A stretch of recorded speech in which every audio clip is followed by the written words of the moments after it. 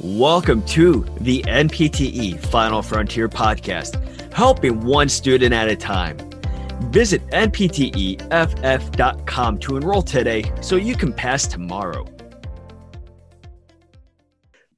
Thank you for joining us here on the NPTE Final Frontier podcast. My name is David.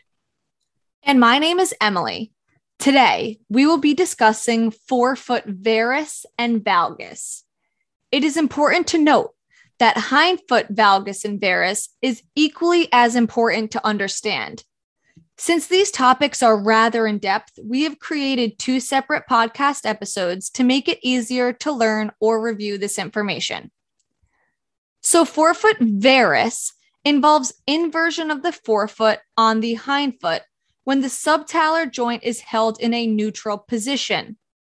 Normally, there should be between 35 and 45 degrees of a valgus tilt of the head and neck of the talus to the trochlea.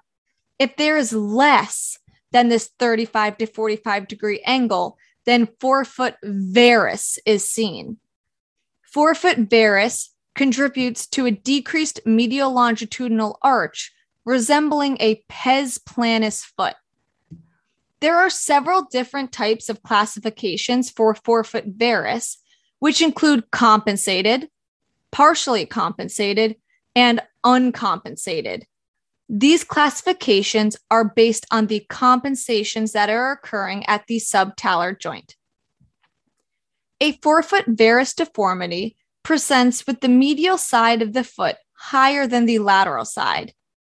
To assist the medial side of the forefoot to reach the ground for efficient weight bearing, the subtalar joint may excessively pronate as the mid-stance phase begins, which is referred to as a compensated forefoot varus. This compensation may result in the following conditions: patellofemoral syndrome, extreme stress on peroneus longus and the forefoot, tibialis posterior tenosynovitis, medial ligamentous stress, shin splints, plantar fasciitis, Morton's neuroma. The first ray may be dorsiflexed and hypermobile, leading to conditions such as hallux valgus, bunions, and subluxations of the first MTP joint. Increased loading on the second metatarsal head, which can lead to callus formation under the second metatarsal, metatarsalgia, or a stress fracture, and finally, a fifth digit hammer toe. Okay, so next we are going to discuss a partially compensated forefoot varus, which is when there is some compensatory subtalar joint pronation occurring. However, it is inadequate to allow the forefoot to fully evert and touch the ground. And finally, let's discuss an uncompensated forefoot varus. This is when there is no available compensatory subtalar joint pronation occurring to compensate for the forefoot inversion. This is often seen in combination with a hindfoot varus. This leads to excessive weight bearing on the lateral side of the foot during the stance phase. Time to discuss forefoot valgus.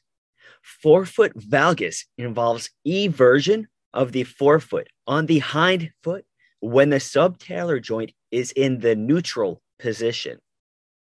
This is an increased valgus tilt of the head and neck of the talus to its trochlea, which is greater than 35 to 45 degrees.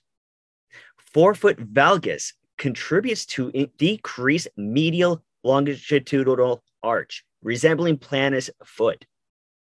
Primarily, two structural types of forefoot deformities are seen. The first being that all metatarsal heads are everted, and the second being that the first metatarsal head may be plantar flexed, and second to fifth metatarsal heads are in the applicable plane, which is the pes cavo varus. Something important to discuss is the classifications of forefoot valgus. To discuss compensated forefoot valgus, we'll have to break it down. Forefoot valgus is weight bearing on the medial side of the foot. To bring the lateral side of the foot to the ground, compensatory supination must occur at the subtalar joint.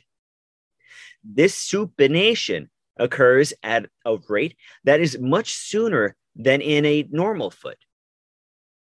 Compensations may result in the following conditions: lateral ankle sprains, iliotibial band syndrome, plantar fasciitis, anterior tarsal tunnel syndrome, toe deformities, sesamoiditis, leg and thigh pain, knee and patellofemoral joint problems, and also low back and sacral dysfunction. Clinically, forefoot valgus presents itself with two distinct types: rigid and flexible. Rigid forefoot valgus does not adapt to the load, hence why it is called rigid. The hind foot is in a normal relationship with the lower leg. Therefore, heel contact is seen in stance phase. The mid-tarsal joints do not have a compensatory supination. Therefore, the lateral side of the foot does not weight bear. With rigid forefoot valgus, the foot will have a pes cavus appearance.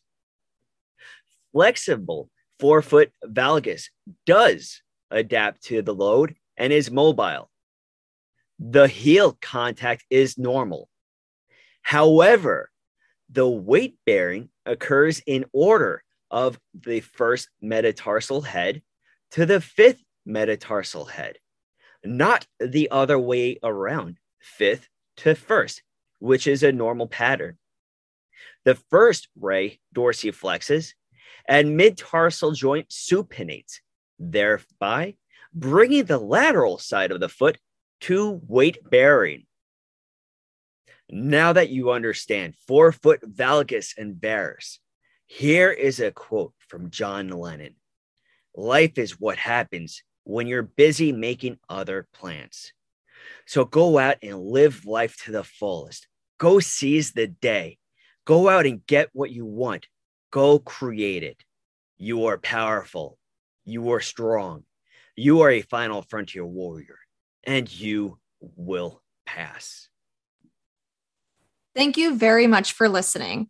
For more information on NPTE Final Frontier, please visit npteff.com.